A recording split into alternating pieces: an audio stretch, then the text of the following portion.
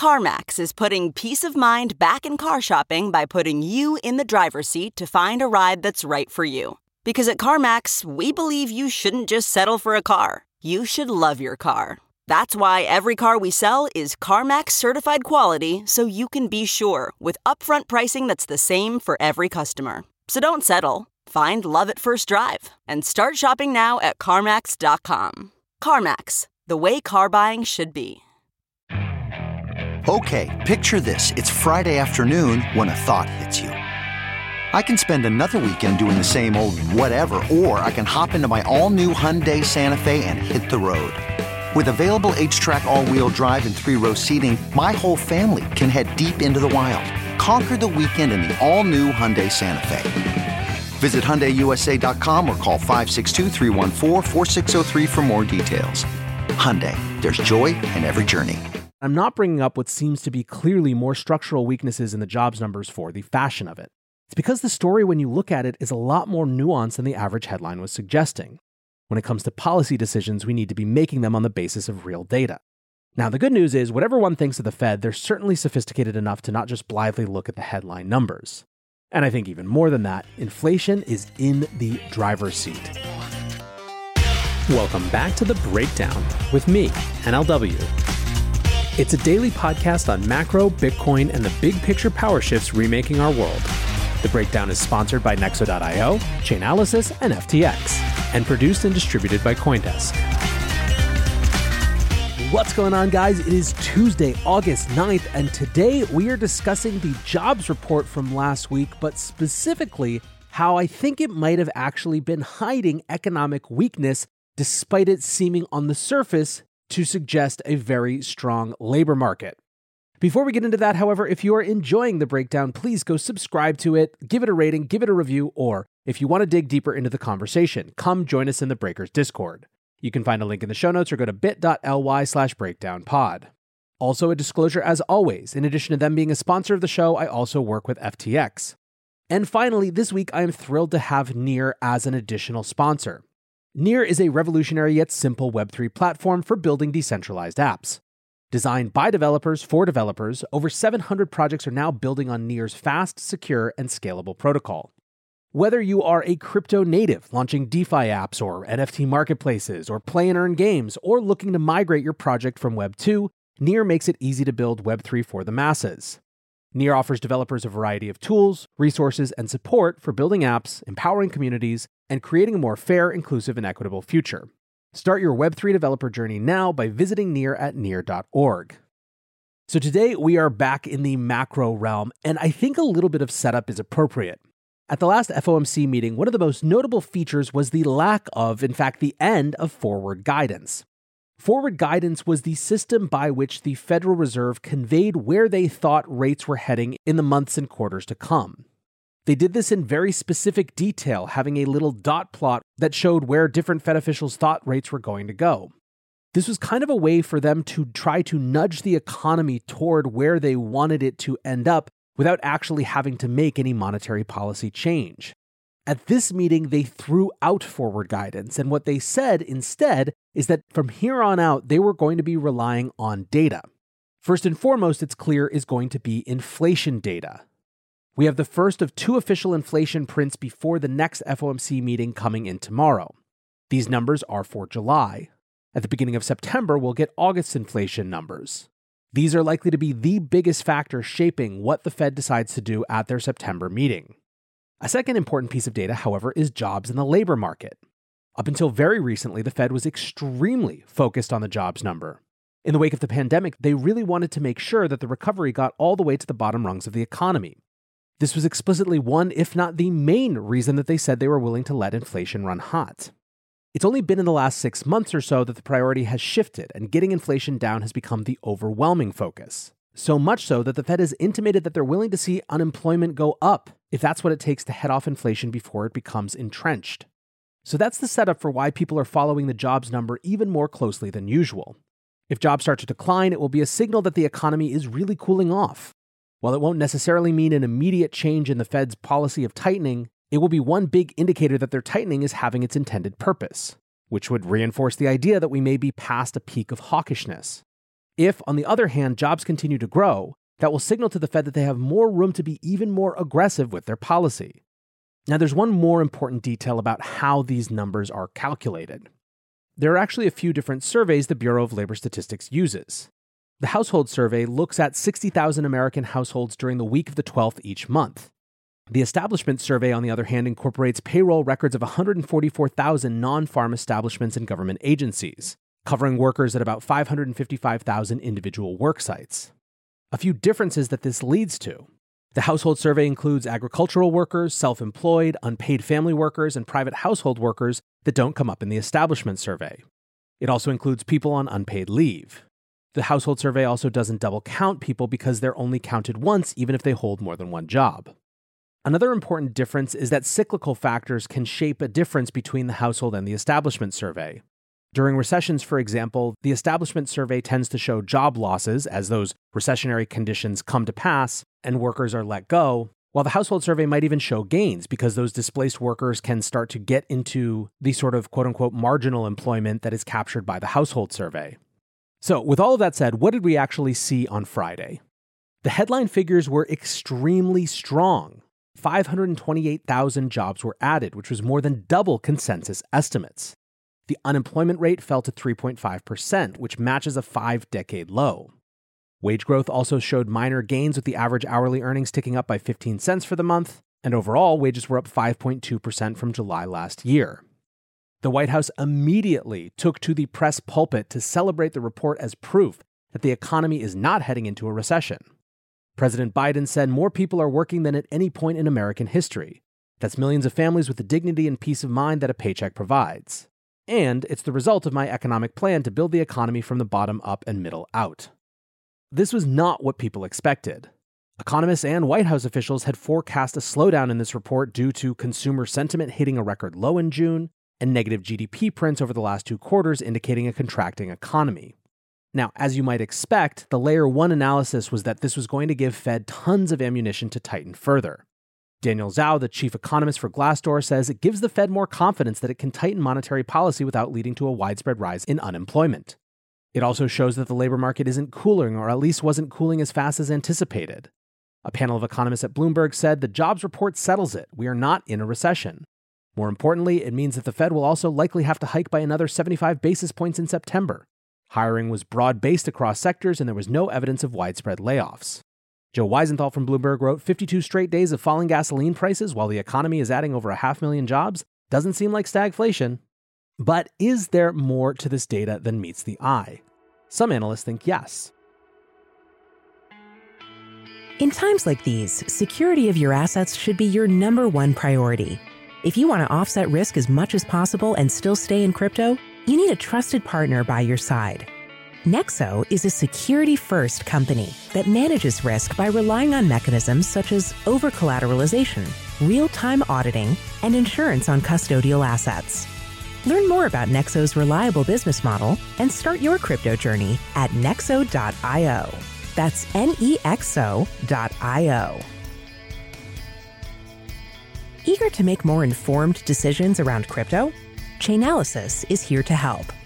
Chainalysis demystifies cryptocurrency by providing industry-leading compliance, market intelligence, and investigations support for all crypto assets for organizations like Gemini, Crypto.com, and BlockFi. Gain unparalleled visibility and maximize your potential with the leading blockchain data platform by visiting us now at chainalysis.com/Coindesk. The breakdown is sponsored by FTX US. FTX US is the safe, regulated way to buy and sell Bitcoin and other digital assets with up to 85% lower fees than competitors. There are no fixed minimum fees, no ACH transaction fees, and no withdrawal fees.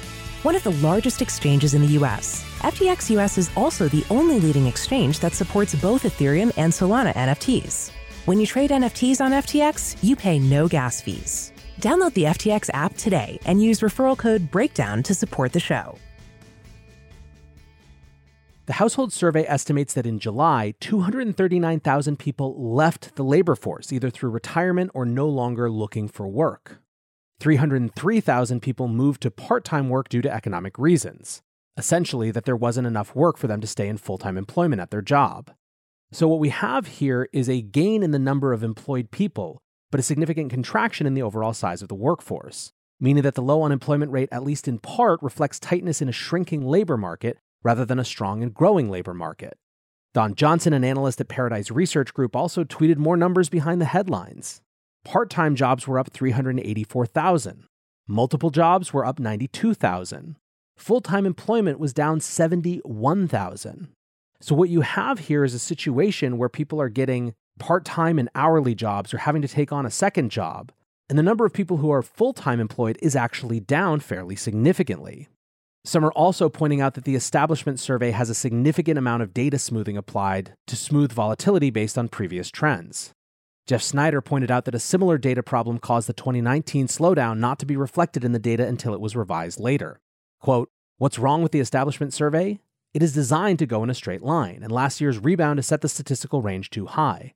Like 2019, that range can keep establishment survey elevated while household survey, which isn't smoothed the same way, is allowed to pick up inflation." He goes on, "We keep doing this. One set of data makes it seem like everything is great only if you ignore deep structural problems that should not be swept under the statistical rug. There is no boom. There hasn't been one in so long no one remembers what it looks like." Tavi Costa said, "Given the overwhelming optimism on the jobs report today, a reminder that non-farm payrolls also surged by almost 500K right at the peak of the tech bubble in March 2000. A lot of folks were pointing out that when the data is pointing one direction but everyone's sensibility is pointing in the other, it's usually worth an investigation." A small account on Twitter, David, writes, "The more I dig into this jobs report, this is bad. Participation in full-time jobs are down. Unemployment rate is down with the workforce shrinking. Markets and most people are right." Adam Taggart, the CEO of Wealthion, says, "This Six Sigma blowout jobs report smells wrong. 2 quarters of contracting GDP, Fed busy hiking, corporate margins contracting, major companies freezing hires or actively laying off workers. These in no way indicate strong job creation." Bill Peguian writes, "Hidden in the Good News July jobs report, after digging below the surface, reveals a different picture. Americans strapped for cash by inflation taking on second jobs and part-time jobs as families have less money to spend. From June to July, labor force saw full-time jobs drop by 71,000, while part-time jobs and multiple job holders increased by 384,000 and 92,000 respectively. Not so rosy after all."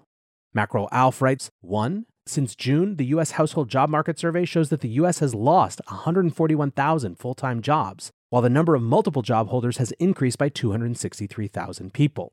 2. Credit card debt surged by $46 billion last quarter, up 13% year over year, the biggest increase in 20 years. On this credit card data point, CNN writes a piece, "Americans are piling up credit card debt as they struggle to keep up with the high cost of living." In data released last Tuesday, the New York Fed said that credit card balances had increased by $46 billion last quarter.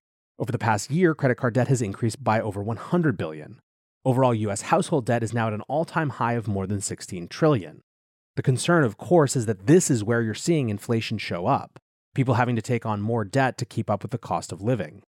Markets and Mayhem writes, "There are nearly twice as many credit card accounts as there are people in the U.S.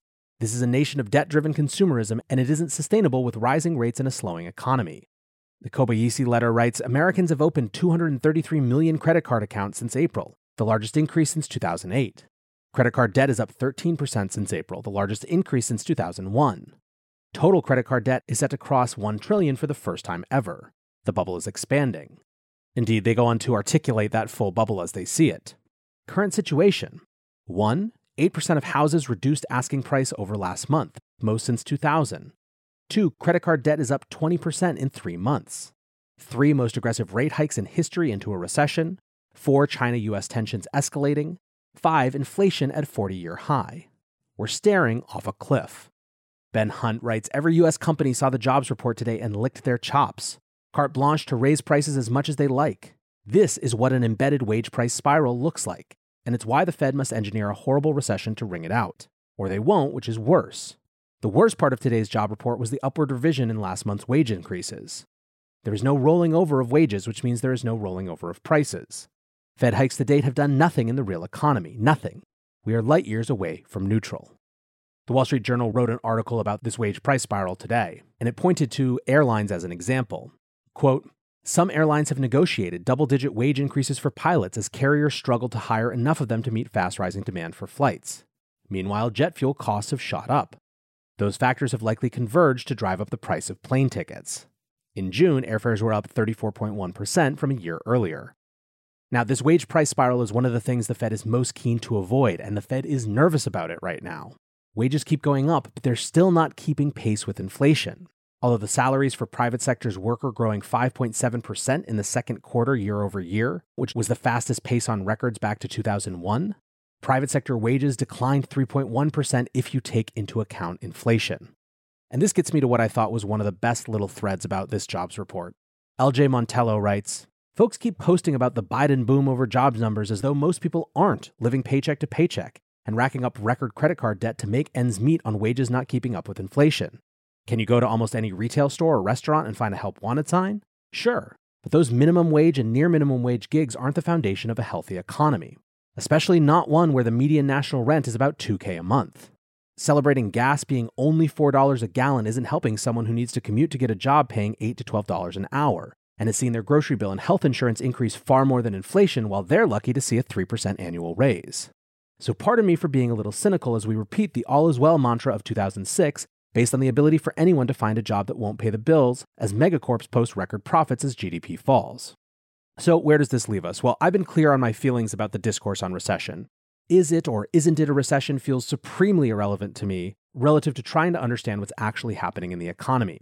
I also think that economic doomerism has at least two motivations that aren't simply the pursuit of truth. One is political.